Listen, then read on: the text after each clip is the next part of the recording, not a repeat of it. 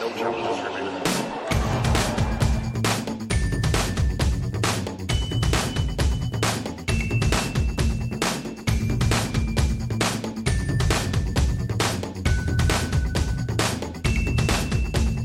Bonjour, welcome to Paris and another episode of No Challenges Remaining.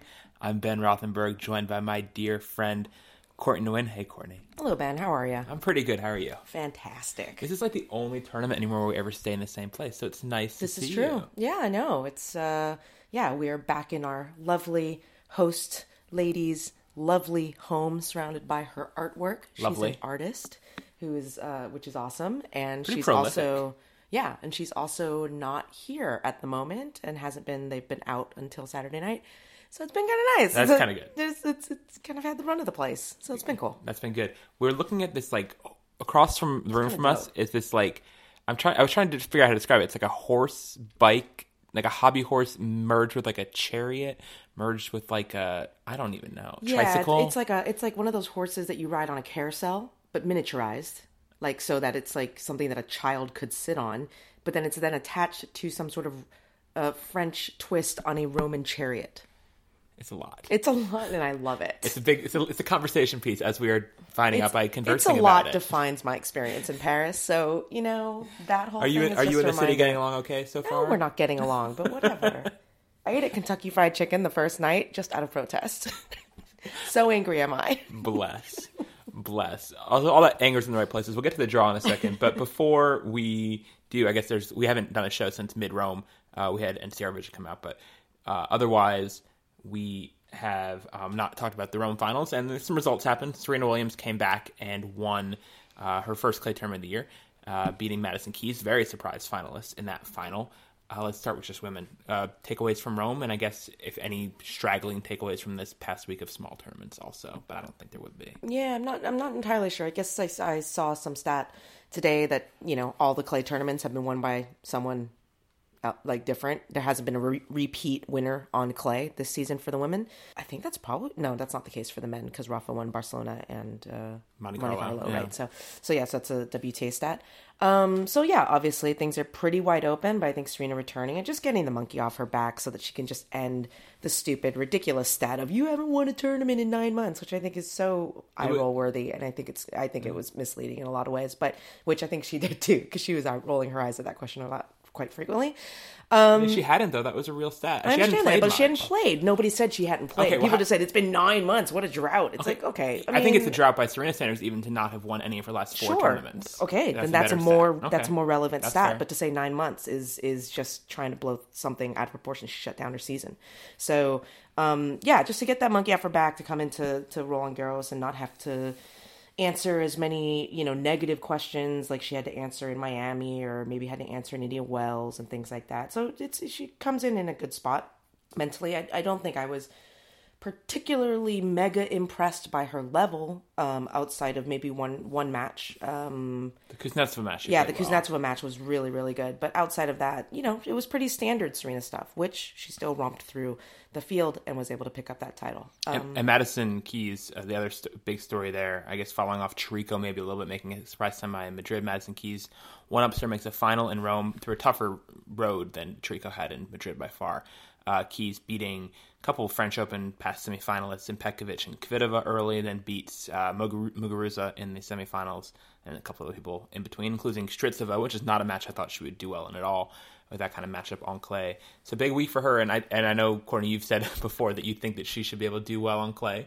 It's been something you've tried to tell her, and it gets it clicked this week. Is she a French Open contender suddenly? I don't think so, but it's good to see her making a breakthrough back after being off radar a bit, and getting herself back in the conversation, even if in an unlikely place. And so I think it definitely ups her, weirdly, this Rome result ups her grass stock significantly, if nothing else. Yeah, for sure. I mean, I think that the biggest thing about it is that she played with incredible composure, I thought, in Rome. And, against a lot of opponents who put her under a significant amount of pressure. And you think about back-to-back wins over two very different opponents in Stritsova, which took her 3 sets to do in heavy, heavy wet conditions, and then flipping around and being able to outlast and outgun Muguruza in that semifinal that was rain delayed, and there was a lot of distractions that are going on. I think Madison in particular, because the week before in Madrid, she absolutely like swung and missed on a mega curveball in that match against Patricia Maria Tsig.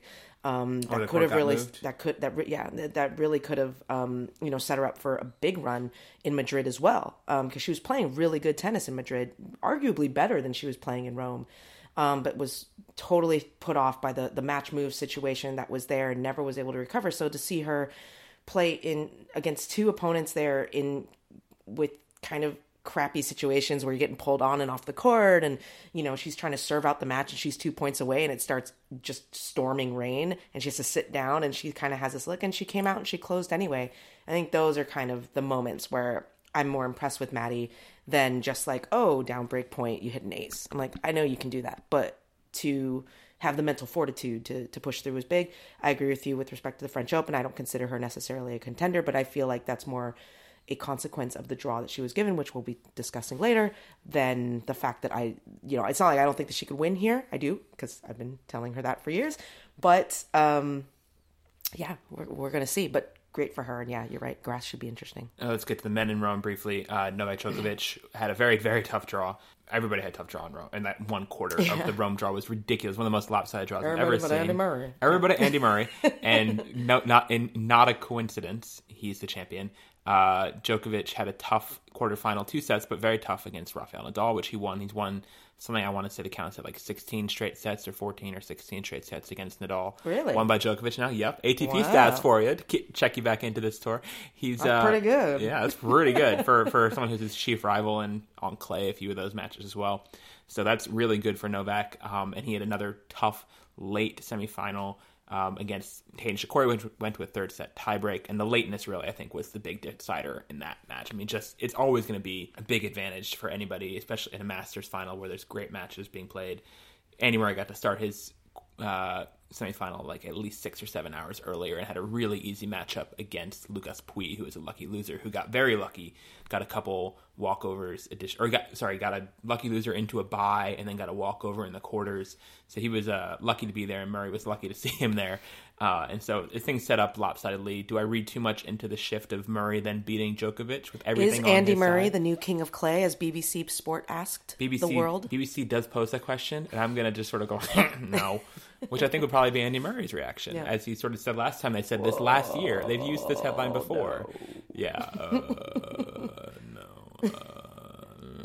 Hey there, Andy Murray. Yeah. Yeah. No. So, no. But it makes the draw, we can get to the men's draw first in Paris. The draw in Paris is similarly lopsided. Andy Murray, again, will find himself kind of all alone on the bottom half. Can we back up just 1 second? Because I do have one thought about the Andy Murray lopsided draw thing, because it is going to impact our discussion here. Yeah. With respect to Rome. One takeaway that I did have from Rome, which is a takeaway that has existed for many times with Novak, because it's happened many times, and Andy Murray has normally been the one that benefits from it, is that no matter how well Novak is playing, it can take a team effort a team effort can take him down. Yeah. So when you look at a draw, it's not always about that singular matchup of like somebody's going to beat that person. But it's like it's happened in last Wimbledon. year here. Yeah, it happened last year here. It happened in Wimbledon, the year that Andy Murray won. Novak had that crazy long match against Delpo, I want to say, right? Before that, Novak had that weird Thomas Burdick Windstroon match. No, not Burdick. Whichever match that was when Andy won the U.S. Open. Oh, Ferrer. Yeah. Just all these different things. Like there have been instances where Novak's recovery does get tested, and time again having to come through those sorts of matches. Yeah, you might look at him and be like, yeah, you can beat all these people, but in succession over time, it does catch up with last you. year at the French Open, because he had beaten Nadal, which looked like that was like a de facto final. People thought he got through that, and it was just a quarterfinal. Then he played Murray in a very tough semi that got. I think the crucial part was it got rain delayed to the next day. Yeah. And then even though Djokovic, I think, bageled him in that fifth set on the postponement day, he didn't have as much in the tank against a very well-rested Stander. Came out and played great, obviously, but there had, like you said, it was a team effort. It was like a group of toddlers all piling onto Dad to bring him down. Well, and it's a concept that I often apply to Serena. Yeah, sure. That yes, Serena's better than everybody, but if enough people, take her to 3 sets, push her deep, and that was something why last year's, win here in Paris was pretty incredible, just what she was able to do. But that is a way that you can knock her out, is that you put in effort after effort after effort, player, and kind of sap her resources, although that's much harder to do at a major for both players because you do get that extra day of rest. One last thing I should mention on Rome before we get totally paired. I just didn't want to not mention the fact that David Goffin double bageled Thomas Berdych in that tournament, because that was 12 games for Goffendor. That was pretty amazing. It was pretty amazing. All of that. And then Valverde immediately got canned. Sacked. And somebody, I'm sorry that I don't know who tweeted this today, but somebody did see that they were practicing together. I don't know if this was a joke. Berdych and Goffin? Yeah, I don't know if this was a joke or a thing that actually happened, but apparently I saw a tweet today where they were practicing and they're like, Thomas didn't get that many games either this time. So. Oh dear. Well, the other notable thing, and I guess Berdych, we talked about Berdych and Ferrer being these sort of top 10 perennials, but also sort of fillers in some ways because they're not threats for the titles, really. Ferrer's out of the top 10 now for the first time in a long time. He's down to number 12. Don't sound so excited, Ben. so he is seated lower in this draw, which is he's number 11 seed in this draw with Federer out. Oh, and Federer's out. That's the other thing that happened before we get to the main draw. But let's just get to the draw because we've dilly-dallied enough. I'm going to title this episode "Draw Me Like One of Your French Opens" again because that was my favorite episode title ever last year, and I'm just going to use it again. Part deux. Part deux, exactly. Bon. Allez. Novak Djokovic's quarter. It's pretty good. I mean, the quarter is, the eighth itself is pretty good. Looking at this eighth, anything that stands out. I think there's one battle of unseededs in Coric Fritz, which is like a good, like popcorny. It's a good match. Youngsters battle. Will either of them contend? And I will say it's much more important for Coric that match than Fritz. Yes. Coric, I think, is in danger, and this is a ridiculous thing to say about a 19-year-old, but he's in danger of plateauing a little bit. I mean, he hasn't really continued his rise. He made this really fast jump to like periphery top 50, and he's sort of hovered. And if he wants to keep, this is all ridiculous, sports radio talking about to you. So he wants to stay in the conversation and, show his potential. I think he needs to start delivering more results. He's kind of gone a bit invisible for someone with his hype. So. Okay. I mean, I think that the conversation stops when you say he's 19 years old. I think that's fair. And I think everybody who listens to this podcast knows that I'm probably a little bit more forgiving of the youngsters than Ben is. But I do agree with you that Coric needs a good win, especially because he hates grass so much. And this draw is good for him. He can make fourth round. And he hates grass so much that he needs to get these points on the hard courts and on the clay courts, and he hasn't really done that. Especially when you have a situation where just this weekend you have Dominic Thiem and Alexander Zverev playing a final in Nice. Like, clearly it's an issue when, you're not posting results and your peer group isn't posting results, which is what has happened in the past.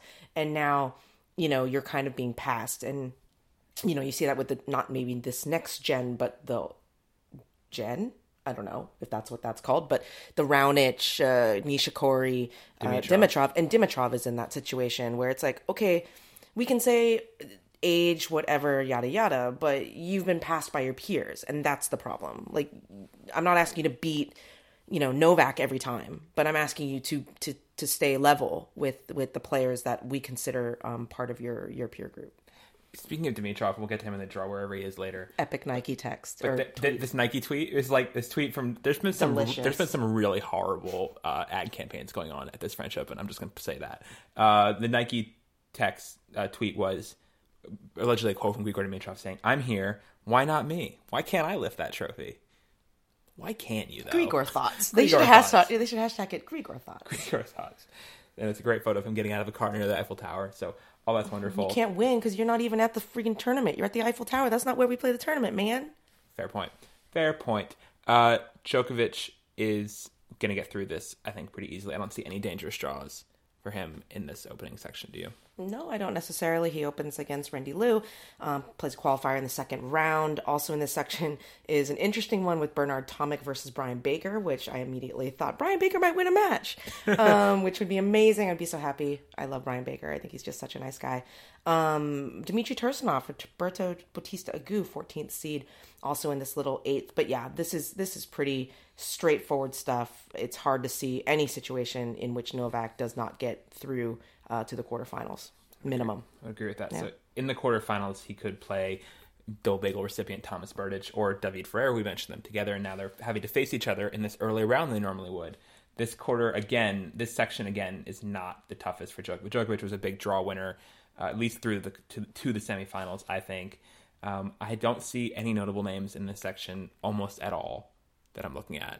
Yeah, I mean, this section is, as Ben mentioned, headed by Thomas Burdick and David Ferrer.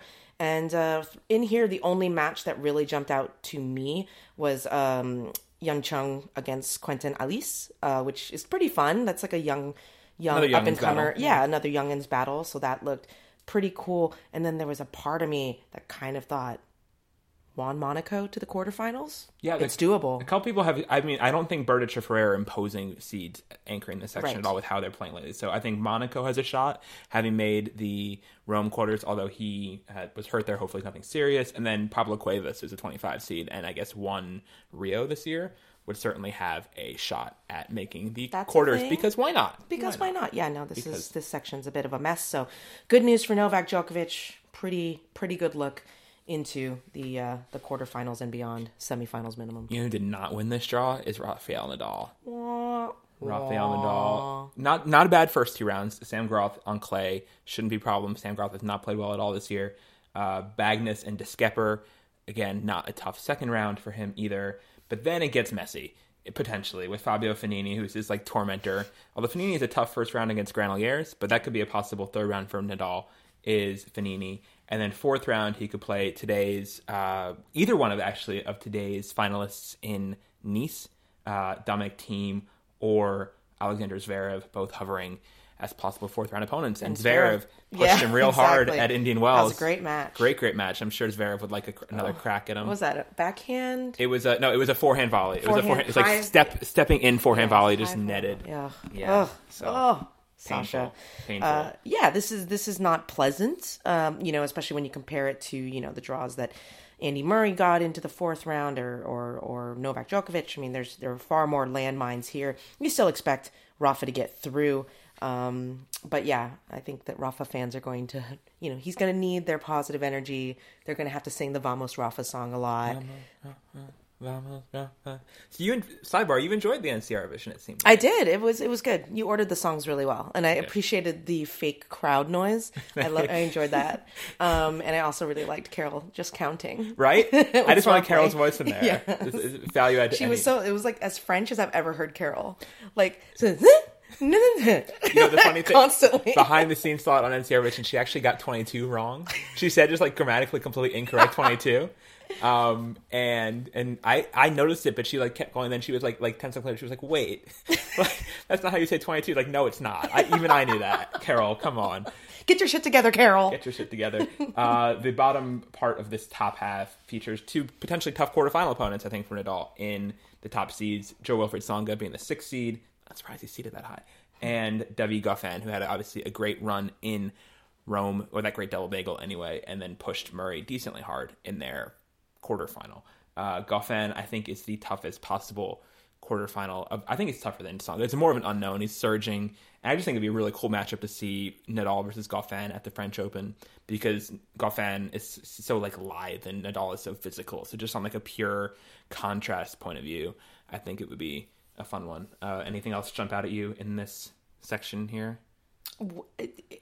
This sounds weird, but I'm just shocked that Ernest Gulbis is in the main draw. There's some part of me that thought wasn't he in qualies or something? But no, he got direct entry in, so good for him. Good for you. I'm very curious to see what Jo Tsonga does here in Paris, just because the results haven't been there and the form haven't been there, but he hasn't really ever needed to do any of that.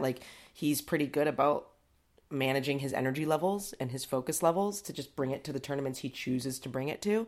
And obviously Paris is a big deal. Seeded 6th due to his semifinal run here, I guess, last year, which was solid. But, on any given day, Joe's great. Nice draw here. But yeah, I mean, I think I'm with you. I think Goffin Nadal would be interesting. I think the crowd for Tsonga Nadal would be fun. I can't remember their matches. Any matches that are here? Here? Yeah, I can't remember. Not on the top of my head. Speaking of French guys, I should also note that Monfils is out of this tournament, which sucks. That was a bummer, because I was this whole year he was doing so steadily well, and he made, I think, the Monte Carlo final against Nadal. Yes. He did, and just this was always a place where everything could have come together. I always thought that he would have one dream French Open run in him at some point to make a final, maybe to win the tournament. I always thought his ceiling is so high, and he always plays his best at the French Open. Things were coming together for him here. and it just sucks that whatever. And it's a bit worrisome because he pulled out due to a virus, but he also pulled out, 5, almost 6 days before maybe he would have had to play his first round match. So it's a little bit worrisome. Most times if you see viral infection withdrawals, it happens the day before or the day of because they're just constantly racing the clock to try and get better. So I'm a little worried, why, how bad is it that he pulled out so early? Well, let me ask you this, sidebar, because Federer also pulled out that same day, which was Thursday, which is the day before the draw. Yeah. And I saw a few people on Twitter saying, good for Federer for withdrawing before the draw comes out so that his seed didn't screw up the draw and have a possible Nadal-Djokovic quarterfinal, I guess was the concern there. Although depending on when he did it, they could have still reshuffled depending on how late he pulled out. Is that something a player should care about in making a determination about their tournament? I think absolutely not. Absolutely not. I mean, and we saw this on the WTA side because Belinda Bencic and Caroline Wozniacki's withdrawals were both announced on the same day. Bencic's happened earlier, and it happened before qualifying began here in Paris, and so therefore her another qualifier, it was fine. It didn't mess up the draw or anything. Lauren Davis was next in, so she got into the main draw. Caroline Wozniacki announced her withdrawal a few hours after that, after qualifying began, messing up the draw a little bit, and that's Solera Espinoza, who is the lucky loser who's going to play Tamea Baczynski in the first round. And people are like, oh, she should have announced it earlier. It's like, dude, these are think of players as teams in a league. It is not my responsibility to think of you. No. When I make my decision. My decision should be made according to what is important to me. And if you think you have a shot, why pull out too early? Yeah. Why throw away your chance? Right. That's why with Monfils, I'm kind of like, why did you pull out so early? But then with Wozniacki, it was a little bit of a weirder situation because honestly, we're talking about hours. It's not like she waited until the very last minute. It's kind of like, really? You couldn't get your paperwork earlier? There was something that happened with that a couple years ago at Wimbledon where Tommy Haas was going to have shoulder surgery and withdrew an hour after qualifying started. And it was he knew he was having surgery, and I think it was Smichek who would have gotten in. And then missed that lucky loser. Have this all these series of things go wrong for him. The lucky but it's loser also lottery. kind of if I'm Tommy Haas or if I'm Caroline Wozniacki, I'm not sitting there being like, so when does the qualifying start? Right. I'm not concerned. I'm just I'm not concerned about it. Other side point on this, which I think is interesting, just mentioning the names who have pulled out of this tournament, being Federer, Monfils, Wozniacki, and Bencic. The only players that pull out of tournaments anymore, slams, are big names who don't need the first round prize money. Everybody else hangs around. It's like a luxury to be able to pull out of a slam at this point with how the prize money is. Well, that's it's a big discussion point that I don't know if people haven't. I would encourage you to listen to the podcast, the WTA Insider podcast that I did with Steve Simon, where he does discuss his desire as CEO of the tour, which I work for. Disclaimer. That in case you missed it, of wanting to change the circuit structure and change the prize money distribution so that players on the WTA are not as reliant on the slams for their prize money, and that they can, rely on the tour to make their money. And that has definitely been a shift in focus as the explosion of slam prize money has happened in the last 4 years. Totally. And it's insane. And it also is what leads to all of these weird days. I don't know if it's going to happen here in Paris, but it happens in Australia, it happens at the US Open, happens at Wimbledon, where players show up injured and they play and they retire or they put in a crap performance in the first round because they just need to get the check. Yeah. And it's not because the check is so much money. You can't even begrudge them. Yeah, if you're hurt, if you're hurt, I know Shelby Rogers, for example, Wimbledon last year was mummified, got double big by Pekovic, and wasn't even as close as the score. And she won I don't forget the exact number, but something 8 points or something really sad. But at the same time, her ranking entitled her to that $35,000 or whatever it was. Mm-hmm. She should, that's it, and that make up 20% of her income for that year. Why wouldn't she go out there and do it? So I'm all, as people have seen, I've tweeted some about various prize money issues, whatever, with various ATP players in recent weeks, which I'm happy to do, is fine. But I do think the whole prize money system, I would be open to radical reimaginings of it, of how compensation works in the sport, because I think that prize money is somewhat broken. Let's wrap up the top half of the men's draw before we're going so meta. Do you think, I guess just big questions, do you think we're going to get a Djokovic-Nadal semi? And if so, who wins? I do think that we are going to get a Djokovic-Nadal semi. I am intrigued by the possibility of Goffin Nadal and Tsonga Nadal, but I do think that Rafa gets through there. And I do think Novak takes care of business in that situation. I don't think that draw that he has in that section is one that is going to be a dogpiling dad situation. I don't think that he is going to have to expend a significant amount of energy to make it into the semifinals. And then from there, he can then refocus. And so that's kind of where I come down on that one. I pretty much agree with you. I think that he can get through it, but I do think that it will be close. I think Nadal will get at least a set should they meet. I think that streak will end. And I think that the factors here, the conditions, the ghosts of Paris, the good ghosts, friendly Casper ghosts for Nadal, the positive emotions here, as he would probably say, and the positive sensations or something, and the illusions. Negative for, exactly, the good illusions. And for Djokovic, the opposite of that. Yeah, he needs to call in Kate McKinnon and the gang and get the Ghostbusters around Paris to try and get rid of these demons. Although, you know what, we don't know. That might have happened last year during the trophy ceremony when he got that incredible ovation that really moved him during his runner-up situation. That might have banished any demons about Paris. Last time we saw someone famously have emotions, actually, breakthrough moment here for me. Famous emotions through tennis history and Grand Slam trophy presentations. Andy Murray, Wimbledon 2012, wins Wimbledon the next year. Roger Federer, Australian Open 2009, wins the Australian Open the next year. Novak Djokovic, French Open 2015. Oh my God, coming to you on the New York Times shortly. I just feel like that was a beautiful mind moment for me right there on the window with the chalk or whatever. All right, bottom half of this draw. Where Andy Murray is very lucky to be. Andy Murray, actually, odds makers moved him up to second favorite above Nadal after this draw came out. They liked it so much for him, which makes sense. Yeah, I can see that. And also Nadal's stock falling as much as Murray's rising. But the draw is good for him. This first part of the bottom half, the top eighth of it, I think it's very devoid of anybody who's real reliable here. Raonic has not had a good few months. Has suffered a few very lopsided losses to players he should be hanging with. Lost a lot of steam from what was an amazing start to the year with semis in Australia, title in Brisbane, final in Indian Wells. So who gets through? And Lucas Pouille is seated now. My God, after that, a semifinal in Rome will do that to you. I mean, he was lucky loser on every single level in terms of everything that happened that week and its impact. I mean, yeah, Luca Pouille being at the 29th seed is pretty funny and hilariously playing French wildcard Julien Benneteau. Benneteau title watch is on, you guys. But yeah, this eighth headlined by Raonic as well as Cilic. Cilic playing in a final this week, losing to Wawrinka, I guess it was. In the Geneva final. In Geneva. Good. Yeah, I mean, it's pretty straightforward. I mean, I think Jack Sock has a good look here. I was going to say, it's one of those sections where everybody's lucky to be here. Yeah. And I think Sock is a beneficiary of that. And he made the fourth round here last year. Cilic making a Geneva final, assuming he's not worn out from that. He's got a pretty good look at making the quarters here. Raonic could do it. Raonic is the best player of this group. So he could do it if he's on form. A streaking man. Tipsarevic back. There's a ghost reappearing. So I don't think it really matters who makes it out of this section. Big picture. But making all sorts of faces at the mention of that name. Moving on to the next part of the draw, where Stan Wawrinka, defending champion, is in here with a much more crowded neighborhood. Lucas Rossol's not a easy first round. It's not a comfortable first round for anybody. It's not comfortable, yeah. Jeremy Chardy, another dangerous player, possibly a third round for him.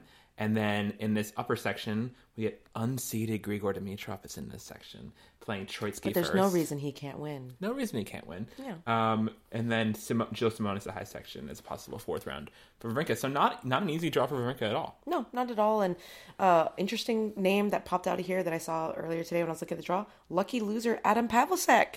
Hey, what's up, man? Is this his first Slam main draw? Might be. It might be, yeah. Good for him. Ex-boyfriend of Petra Kvitova. Now of age. And yeah, no, I mean, I think Stan gets through here. I think I think that week in Geneva, getting that title, not unlike a Serena situation, just like get it done. And nobody was talking about him. Everybody was talking about Stan slumping. And just to get wins together and arrive here, hopefully they give him the late start, and give him a little bit of time. But I mean, he needed a lot more than Serena. You mentioned Serena at the beginning. You were talking about Serena not playing. He had been playing and losing. Yeah. So he needed it a lot more than Serena. But I do think he gets through this section. I think it should be good battle testing for him. At the same time, he can also lose any of these matches. Second round against Klizan, potentially tough. Klizan's a good clay quarter. Best of 5. I just don't see it with Rosol, Klizan, Chardy. Stan is so up and down. I mean, he controls his own destiny, which is kind of dangerous on all fronts. Yeah. Bottom quarter is pretty loaded. Andy Murray, big picture, has a better half, but the actual road there is not that easy. The first part, let's go to the quarter, is Nishikori and Gasquet here as the two anchors. And Nishikori's had a pretty solid play season, making semis at both Madrid and Rome. Good look for him to make quarters here, you think? Yeah, I think so. I mean, I think the name that sticks out here, a couple names, but one name, potential third-round opponent, Fernando Verdasco. I think that if Fernando decides to have a day like he had in Australia, I think that's going to be a potential upset there, even though he hasn't really posted any results that have been notable on the clay season so far. Nick Kyrgios, also obviously in this section, he's a potential third-round opponent to Richard Gasquet. Those two with their crazy epics and things like that. It's a whole thing with Nick and Ricky. Nikki and Ricky. I'm so there for that. I would watch that match for sure. It's a buddy comedy. It is a buddy comedy. It's a buddy. It's an odd couple. Those two. I just can't quit you. So Kyrgios is in there. Very interested to see what Nick Kyrgios does. Has had a fantastic clay season.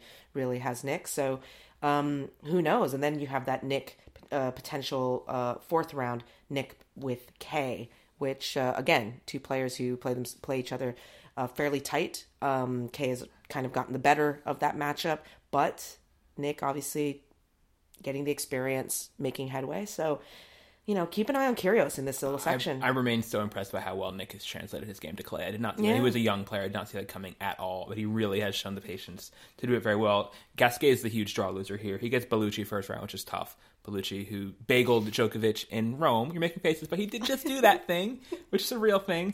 And then he gets Kyrgios possibly as his first seed, and then Nishikori, who he has started losing to after having previously owned. Not great for young Ricky.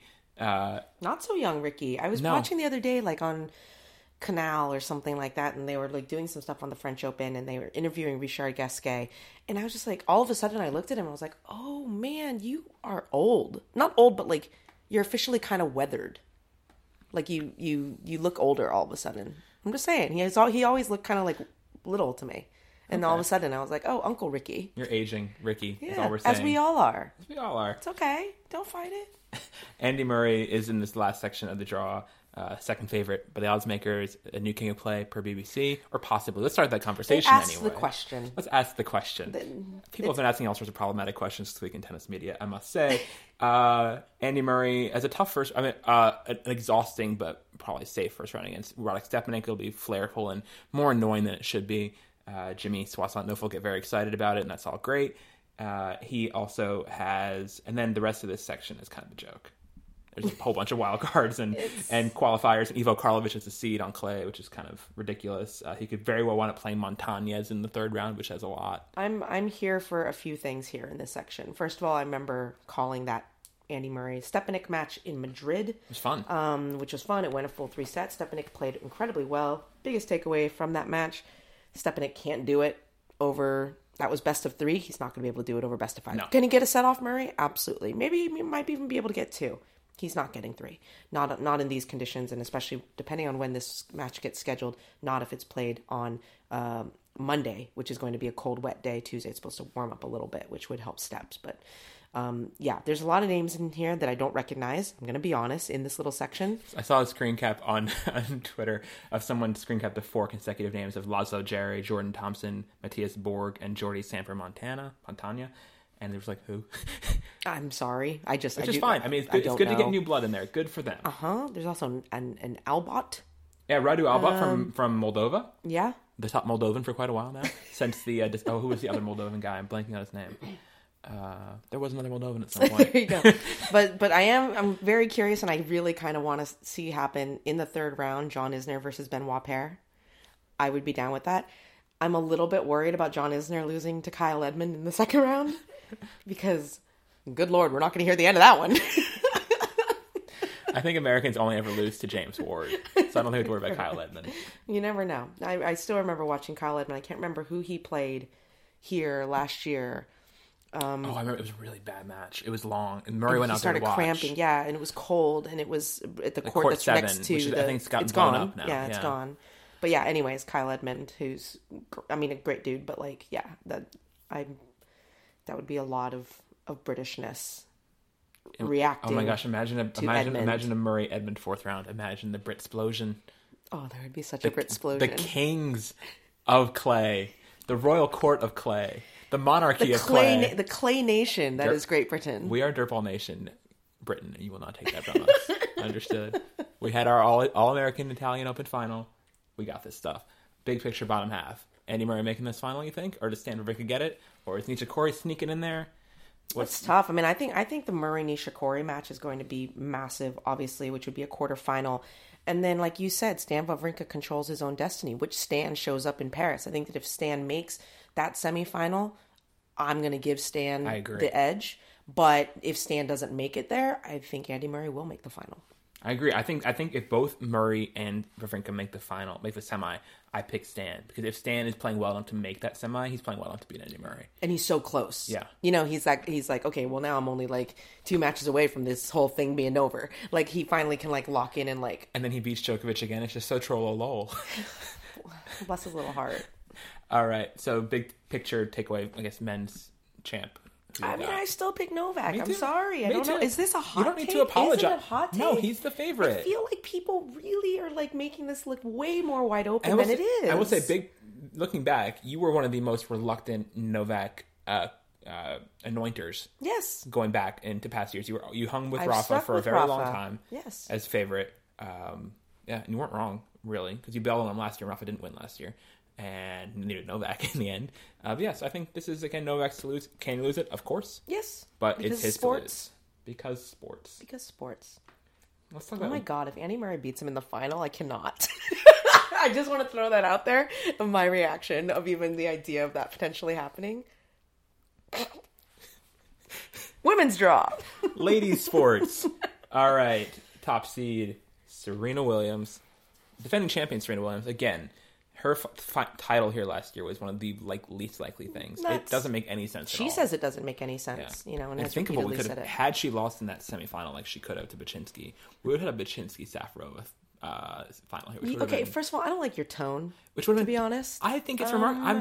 Because I think Tamea wins that match. I agree with you, and I think Tamea as a French Open champion is pretty cool. awesome. I think it's pretty cool. No, my 3 tone years was from getting an email. Oh.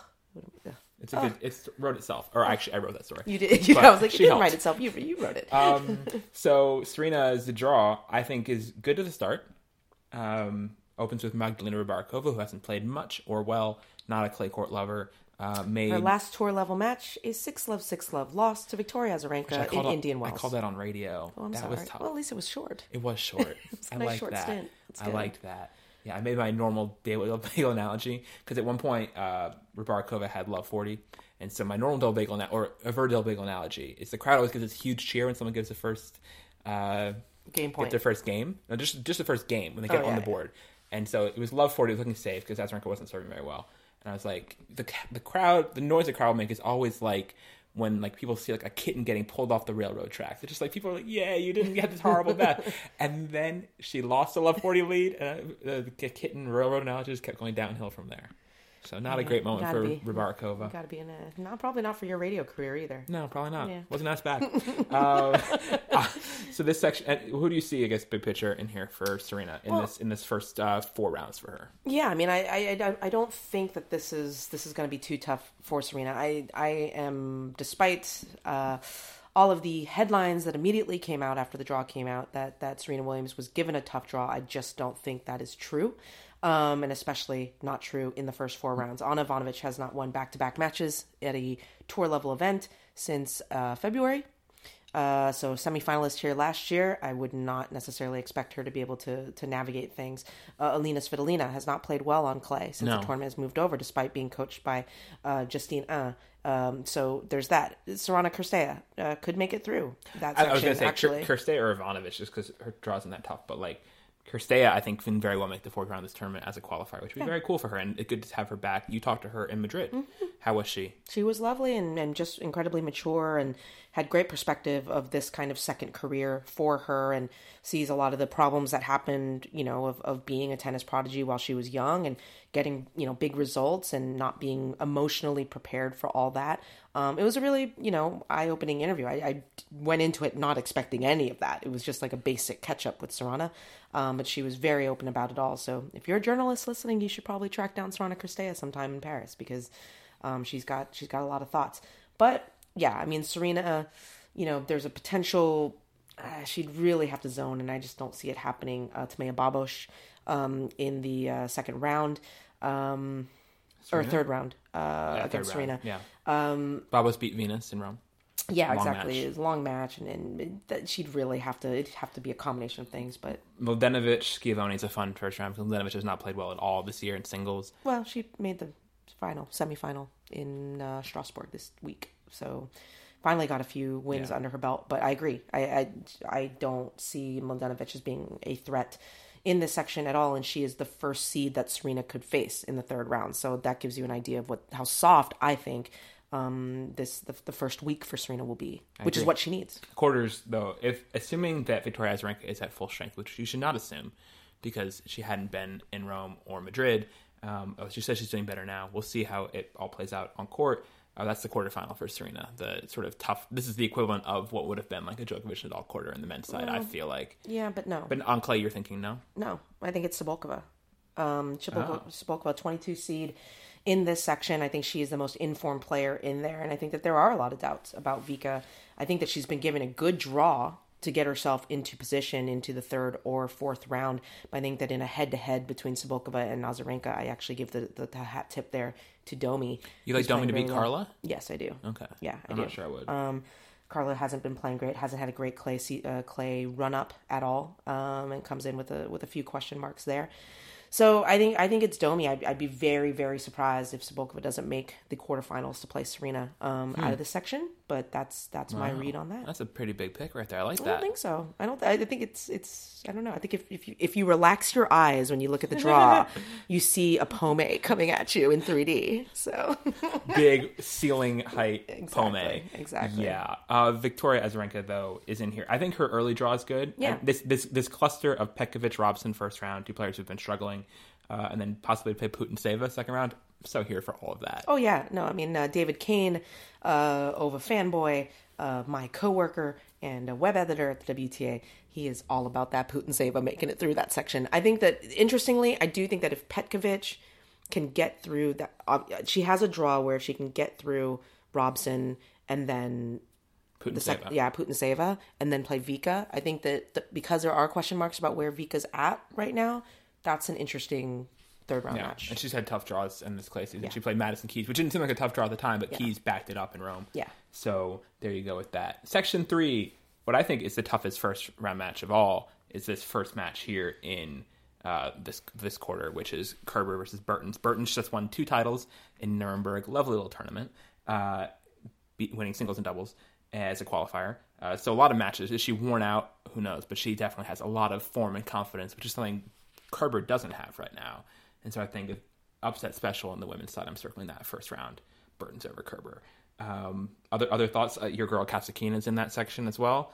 Camilla Giorgi, Alize Lim, who I only mentioned because her overall outfit looks real good. Amazing. Looks so Love good. It. I actually want her to win matches just so that those overalls get like on court more. It looks so good. She's not going to win that match, but it'd be cool. Yeah, no, that kit is dope. This section and this quarter, this second quarter of the top half is nuts, and I think that it's where you're going to get a ton of just great matches and really interesting things. And it's kind of like a bad luck section for anyone who landed in here because there are a lot of talented names who are in form right now, who are in this section, who are not going to be able to survive this section, which is very, very frustrating. So, yeah, I think Kerber Bertens is tough, and then Kerber then could have to play Giorgi, which, yeesh, don't want to be anywhere near that. Third round could play Kasatkina, which wouldn't necessarily be easy, and then fourth round could play, a Madison Keys or a Daria Gavrilova, whoever wins that potential second round match, which I think is a really crap draw for Madison Keys. Agreed. And Gavrilova has Duque Marino, who just made final of Nuremberg. Yeah, and who basically limped her way through it. So I think Duque Marino is not going to be able to put on much of a show against I wouldn't Gavrilova. think she would. I'm just saying another name who's in form. Yeah, is what I'm saying. No, for sure. Yeah. But I actually think Gavrilova has a really good shot of getting out of this section and making a potentially the fourth round. I would have thought that too, but Keys was very convincing against Gavrilova in Fed Cup. That's true. Down clay. That was very. That's when Madison. I was genuinely surprised with that. I thought Gavrilova had that match. That's a good point. I hadn't thought about that. So I think I pick. You know what? Hell, I'll pick Madison to make it out of it. Yeah, I mean, I think that you can really pick. You could pick a Keys. You can make an argument for Gavrilova. You can make an argument for a Kerber. You can make an argument for Kasatkina. Maybe even Bertens if you're going crazy. Seriously. That's a lot. No, 7. She already had, as a qualifier in Nuremberg, she already won 7 matches. And she's going to have to come here and play, most likely, I believe, on Monday. It's already Sunday, or it's Saturday now.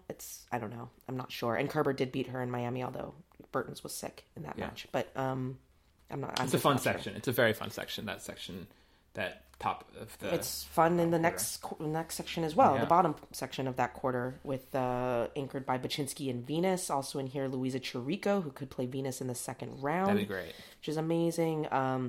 Then that first round match between Laura Siegemund and Eugenie Bouchard to potentially play Bacsinszky in the second round, I think is really, really interesting. I'm curious to know how that match between the German and the Canadian goes down. Those are two very feisty ladies. Those are some feisty ladies. Some feisty ladies who do their own thing, march to beats of their own drummer. Yeah, I'm looking forward to. I just want to really watch it. Mona Bartelbach, after a while, just noticed that name in there. I hadn't noticed her in this. Well, and also Falconi took a really bad fall this week in, was it Strasbourg? She was in Nuremberg. In Nuremberg, and so hopefully she's able to take the court for that match. But that Falconi Barthel match to me is kind of a match of the walking wounded, with Mona being ill as well, and it could be an instance of what you said before about Grand Slam prize money. Take that money. You have direct in. Get that check, absolutely. Nicolescu, not a very comfortable clay quarter, so I actually could very well see Parmentier Stevens. Yeah, I could definitely see Parmentier into third round here, and she's made decent runs here before in recent years. So the classic Paris tradition everyone forgets about until then. Okay, so that was the top half with Bacsinszky in there. How do you see this playing out big term? I see my pick is for Bacsinszky to make the semis. Yes. And you have a rematch against Serena. Is that what you say too? If I have to pick a single name, then as I said on the Insider podcast preview, I pick Timea Bacsinszky to get out of here. I think just because she's the most reliable, she's in form, she's won 14 of her last 17 matches, I believe. She's pretty good at taking care of business. And as stacked as that top section, her potential quarterfinal opponent, they're all going to have to beat each other up. Yeah. To get to that. It's like, oh, she could play Kerber, Keith. Yeah, she will play one of them, not like all of them. Yeah. So I think she's in a good spot. So I'm thinking rematch of Serena versus Bacsinszky in the semi. And can Timea win that time? I don't think it's impossible. I think of the most dangerous player for Serena, I think in form Bacsinszky again, like it was last time. I think Bacsinszky's peak is higher. I mean, that tournament last year, she had a good tournament last year. Sorry, a good year last year leading up to the French Open, but she got some lucky breaks along the way in the French Open itself. Mm-hmm. I mean, she played a very out of form Kvitova. It was her big seed, and then she played Van Uytvanck in the quarters, who's out of this tournament this year, by the way. So I think that she's in better position to pull off that upset legitimately against a full trained Serena than she was. I think that Timea is playing better tennis now than she was last year. Whereas Serena obviously last year was incredibly ill, so she's playing technically better tennis because she's fit. Yeah. But Timea has closed, I think, the gap just a little bit because she's just gotten better. I mean, she's much more fit this year than she was last year. So just defense wise and movement wise, I think. I'd give her a shot there for sure. Bottom half, and it's a sign of, I think, how 2016 has gone. The big name I see in this first part of the third quarter of the draw is Begu. Yeah. Begu's been so money this year. She has been arguably the most consistent player on clay in the WTA this year. Yeah. Quarterfinals of Charleston, quarterfinal Madrid, semifinal of Rome.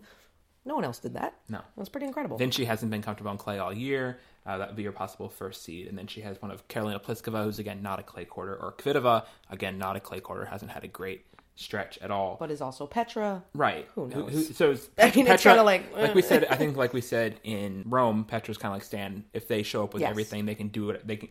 Petra can make it through this to the quarterfinals if she comes and peaks easily. And she'll blow Begu off the court. Yeah. But Begu, I think, is the most reliable pick to make it through this section, which otherwise is relatively without names. I think Vesnina's had a good year. I was going to say Vesnina could make to the fourth round. And who knows, maybe win that match. Just a bit of a coin flip, Vesnina. She's consistent. Begu. She's constant. Yeah. And as I know you've been doing a lot of Olympic previews, Vesnina has a shot at possibly sneaking into a single spot for the Russian team. So right now it's assuming that Maria Sharapova does not play the Olympics, which opens up an extra spot. Obviously, you can send 4 players to the Olympics. It's kind of coming down that 4th spot for the Russians to either Vesnina or Daria Kashatkina. And about 2 months ago, I thought Kashatkina had it absolutely locked up because I assumed that once the clay turned over, she was going to play just as well as she played on hard courts. That hasn't happened at all, so she hasn't really been able to make a run, whereas Vizina made the Charleston final and has played fairly consistently. So this is the last chance for these players to get points to qualify, and I think Vesnina is in a better position now than Kasatkina to get that spot. Interesting. It starts to rain in Paris. This lovely atrium type roof we have here. This next section is pretty fun, I think. I like the two. It would be the one where the two seeds meeting in the end. I think is pretty cool. If we do get a Muguruza Kuznetsova fourth round here, it's two seeds who are very comfortable on clay but play very different styles of clay court tennis. Muguruza still being very power driven and flat, and Kuznetsova being the most sort of classic clay courter really in terms of the top seeds. I think we have this year's tournament with all the top spin and the defense and the streakiness and all that fun stuff. Other notable things in this section besides those two big names? I think that's the big one is if those two can stay together. I think that, keep an eye out for that second round match with Christina Mikhail and Muguruza, just because Mikhail has been playing much better tennis lately. But otherwise, first rounder between Nicole Gibbs and Heather Watson should be interesting. But this is really up to Svetlana Kuznetsova to kind of make her way through to make that fourth round match happen. If not, the big winners on draw day were the two top seeds in this bottom section, or not two, but top seeds, but were Garbiñe Muguruza and Simona Halep. And so the only player that I think could stop a Simona Halep, Garbiñe Muguruza semifinal, other than themselves, is Svetlana Kuznetsova. I think she could play the big spoiler in that fourth round. I'll also point out Christina Mikhail has had a very, very solid clay court and just her year. I guess since Australia, it's been really good. She plays Muguruza the second round, and she beat her in Indian Wells. Yes, she did. So if she can duplicate that, there's a shot there for a bit of a spoiler for Christina Mikhail of New Jersey. T-Next finest. Yep. The bottom quarter of the draw has Simona Halep, who, like I think you said, was a big draw winner, and I think was a huge, she was the biggest draw winner on either draw. I think really. Jackpot. Exactly. Slot machine sounds coming out here. Vegas, all of it. All of it's been really good for her. She has now Hibino first. Will she lose first round? Not now. Not now. I don't think. And then Ostapenko is her seed. Ostapenko is not a comfortable clay quarter. Hasn't had a great stretch here. Osaka Ostapenko is fun. Just a sort of two young players. I think Osaka might be kind of lost on clay, but whatever. They're going to both be trying to hit the absolute cover off the ball, and that will be very fun to watch. Naomi Osaka and Elena Ostapenko. Matt Charlot of Tennis Australia, who follows these things much closer than I do, was saying he was lamenting that Stosur drew Safarova yet again. Apparently, that's like almost like a Burditch Anderson situation in its own way. So that's a tight third round here, and Sam unlucky with this draw for sure. Well, and also carrying a left wrist injury into the tournament, so definitely important to keep that in mind as you kind of try and handicap her chances here. But a very nice draw, I think, for Lucy Safarova, who's trying to obviously defend final points, but just try and get some momentum and some good vibes again. So opens against Vitalia Diachenko, and then gets either Alison Risk or Victoria Golubic of Switzerland. Yeah. So gotta love this draw. Yeah, that's pretty good stuff for Lucy Safarova. If she can get herself to the fourth round, I think that is a massively successful tournament for her. And if she gets herself to the fourth round, that's not easy match for Simona Halep. Yeah, definitely. If she's playing well, So this last part of the quarter, I think why Halep was the big winner is because the seed she got was Radwanska, who is as close, I think, as I've seen a young top player being in this age, almost like giving up on clay. And even though I think she has had maybe one decent Stuttgart run at some point, maybe not. She just doesn't seem to have her heart in the service at all. She's a bit like the Andy Roddick clay seed, same initials, AR, being there. And so that's a draw breaker or a draw bender when there is a Roddick or someone like that, because they don't have the seeding formula here or anything to adjust for that.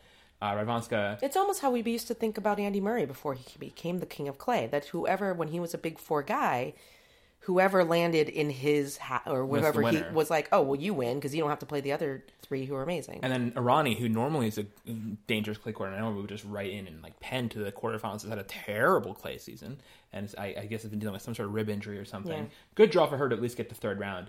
But I think that Sloane Stephens, if she's in any form, and Sloane, you never know with Sloane how she's going to post up at a tournament. It's kind of all or nothing with her this year. She can make quarters here, absolutely, or it can go to Stritsova. Or Garcia. Yeah, Garcia. who just won in Strasbourg, finally getting some wins together, and she opens against Lesia Sarenko, and then would play theoretically Radwanska if Radwanska beats Jovanovski. I mean, I think she will. I think she will. But that's not necessarily an easy set of matches. Sloane Stephens opens against Margarita Gasparyan, who is a very good hard court player, also on grass. Clay, not so much her thing. So that's a pretty good opening draw for Sloane Stephens, and then could potentially play Sabina Lisicki in the second round, who is like beta Petra. Like, it's up to you. I don't know. If you hit lines and you serve 14 aces, yeah, you're probably going to win the match, but that's up to you to do. So this whole section, I don't know, kind of like Stritsova through it, but I think it's going to be Stritsova and Sloane. That'll be a fun fourth round. That's my pick for this. And then Halep to kind of cruise past whoever gets out of there. And I think Halep, she's the big drama. She makes semis for sure. And then I think it's a bit of a toss. This is classic WTA this year. Like, it's just like these names it's what makes it WTA so much more layered and interesting than ATP in some ways. Everyone's kind of relevant to WTA because you never know. You say such nice things. I do. Well, backhanded nice things. And I think, players like Begu, like Kuznetsova, Begu's in play to make this final if need be. That's crazy. It could easily be an all-Romanian semi here, which would be a nice sort of trend story for people to write. Yeah. So that could happen. Big picture, though, I do not see Simona to go all the way to the end. I don't see Simona beating Serena. Nope. Garbi could. Yes. Garbi could. I don't think Simona could. I don't think that she's there quite yet. If everything remains as it is, status quo, nobody comes down with some flu mid-tournament or whatever, a Muguruza Serena final would be pretty amazing. But yeah, I don't know. Halep has the better of Garbiñe on clay in their head-to-head. So again, so much of the WTA, as a full-time WTA writer, I can say, is so matchup related that you can't just say like this player is really good and is better than that player. This player is ranked here and they're better than that player, so they're expected. It's like, no, you have to actually look at the matchups and the surfaces and to see where everything's at. And it's one of those where it's like Simona could probably beat Garbi on clay, but she probably can't beat Serena on clay, whereas Garbi could beat Simona, vice versa, all that. Anyways. So there we go. So that's a good look at the draws. Thank you guys very much for listening to this episode of No Challenges Remaining. If you want to follow along with us and you're not listening, you can do so. We're marking. It's just good timing because my computer just ran out of battery as we finish the draws. So yay for that. If you want to follow along with us and you're not listening, you can like us on Facebook, facebook.com/NCR podcast. Follow us on Twitter at @NCR_tennis. Send us emails for upcoming shows. During the French Open, we'll do some shows. I'm not quite sure what our programming will be, but we'll do some stuff during the French. Send us questions, nochallengesremaining@gmail.com with guest suggestions, requests, queries, thoughts, whatever, complaints, whatever you want. Send it there. Subscribe to our show on a podcasting app of your choice, and which includes iTunes. And you can send us, leave us reviews on iTunes and ratings and subscribe on iTunes. All those things help us a bit with the rankings to get NCR into the ears of more fine folks like you. And tell your friends. We don't say that, but just tell people. If you like NCR, be like, hey, this is cool. Listen to this. Is that one music thing? That was weird. Otherwise, it's okay. Or maybe you want more music, in which we'll have the results show at some point later. I did not really think out totally the timing of the results show in terms of like... I was like, you're really going to make a results show during the French Open? I know. So I kind of want to... If people can bear the suspense, I might hold the results show until after the French Open. And we have some... even though voting's closed, maybe I shouldn't reopen voting. But voting's closed, and we have a winner. I don't want to tamper with that part of it. But we have some pretty cool stuff in the results show. Some green room interviews with some of the contestants. So you guys should enjoy it and enjoy this process. And thank you for the 400 plus people who voted for NCR Vision, which is pretty crazy that I get that many people to buy into this admittedly absurd idea. The executive producers of No Challenges Remaining are Pancho Rezendes of tennisballs.com and Tal Woolley. Courtney, you want to rant, rave? Sure, I would love to. I'm going to rave, and it's somewhat self-serving, but I don't care. It's our podcast. This is all for you. Yeah. I wanted to rave about Racket Magazine. Yes. Yes. Do it. So Racket Magazine is a print quarterly basically literary journal about tennis that is being launched by Caitlin Thompson and David Shaftel, two very experienced writers, podcasters, content creators, tennis writers. They have their own tennis podcast. They have their own tennis podcast called The Main Draw, which you should definitely listen to because it's hilarious and their takes are fire. And it's so different from ours. Like it's so like from a distance. So this way, it's like I think it's like a very sort of we're like too up close. I mean, like in some way, or maybe not too, but we're very up close, and they are like very far and very detached, and they can say a lot of things we cannot say. Exactly. No, that's that. They add an absolutely very necessary point of view in the tennis podcasting community because, as Ben mentioned, it's like we can like. We're like so close to the painting that we're like, is that aquamarine blue? Or is it like baby blue? Yeah. Is it like kind of cerulean? And we talk about that for 45 minutes.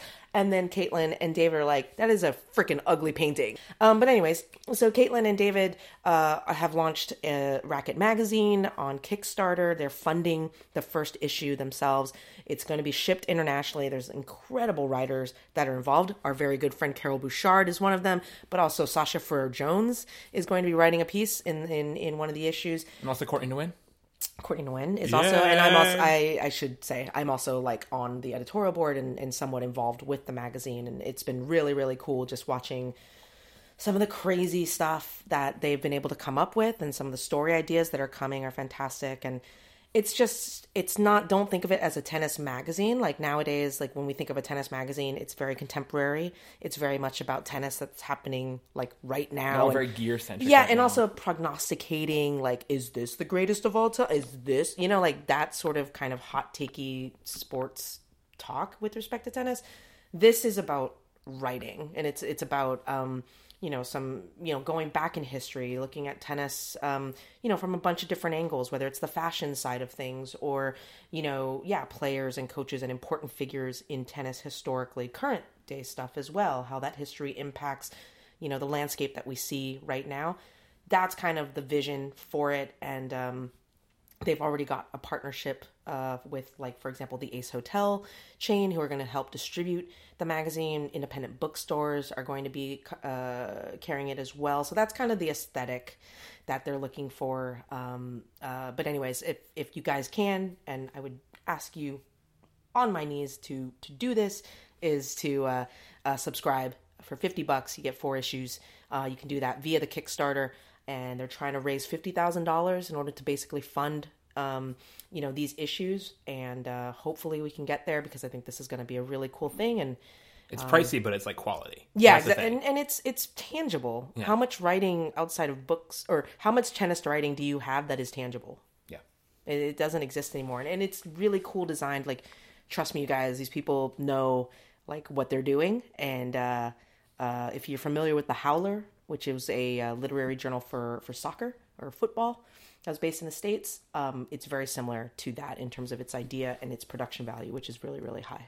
So that's very good. And I co-sign all of that. Check it out. It's going to be very cool. Good people. I know Gerald Marzorati, who's also has a tennis book out recently, former New York Times Magazine editor, also I think is on the list of people who are going to be contributing to this. Right. So that's another just name to bait you guys with for this wonderful racket situation they have going on over there.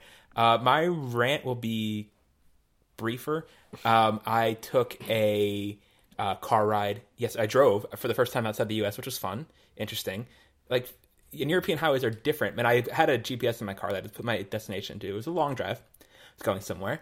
And I didn't realize the first time I was leaving France. So it was a long drive. The first time, I guess my GPS had been auto set to like have a preference of avoiding tolls, which I didn't really think would make that big a difference, but it makes a huge difference apparently. And it added like an extra like 3 hours onto my trip, and it's like through like middle of nowhere French towns. And so I was really pissed. I was like, once I figured that out later, because I Google mapped it the night before, it was like 7 hours. Like, okay, I'll be fine. Then the next day I get back in the car. I was like, I'm turning off this toll nonsense, and I go get tolls. And then in France, I paid like 30 euros in tolls for like a 4-hour drive. Not okay. There's a happy medium. At least it was only somewhere. 4 hours. No, just 4 hours, which is France. Oh, yeah. Okay. There are no tolls outside France, but France is jacking things up. That's why none of your players live here. France. No one's paying your ridiculous government fees or whatever. France, you're just like destroying the people's will. Oh, France. So, France. And with that, I mean, let's just say that, like, I chose not to do a rant as my rant rave because you're gonna get it in the next episode. Trust me. France the war continues. Oh, harsh words. Courtney versus Paris never ends well. It's just such a process. And with that, bye guys. Bye. Bye. Et quand tu voles, oui moi je vole aussi. Si tu t'élances, je te suis. Dans un pays loin d'ici, à la recherche du paradis. Dans un pays loin d'ici, on chante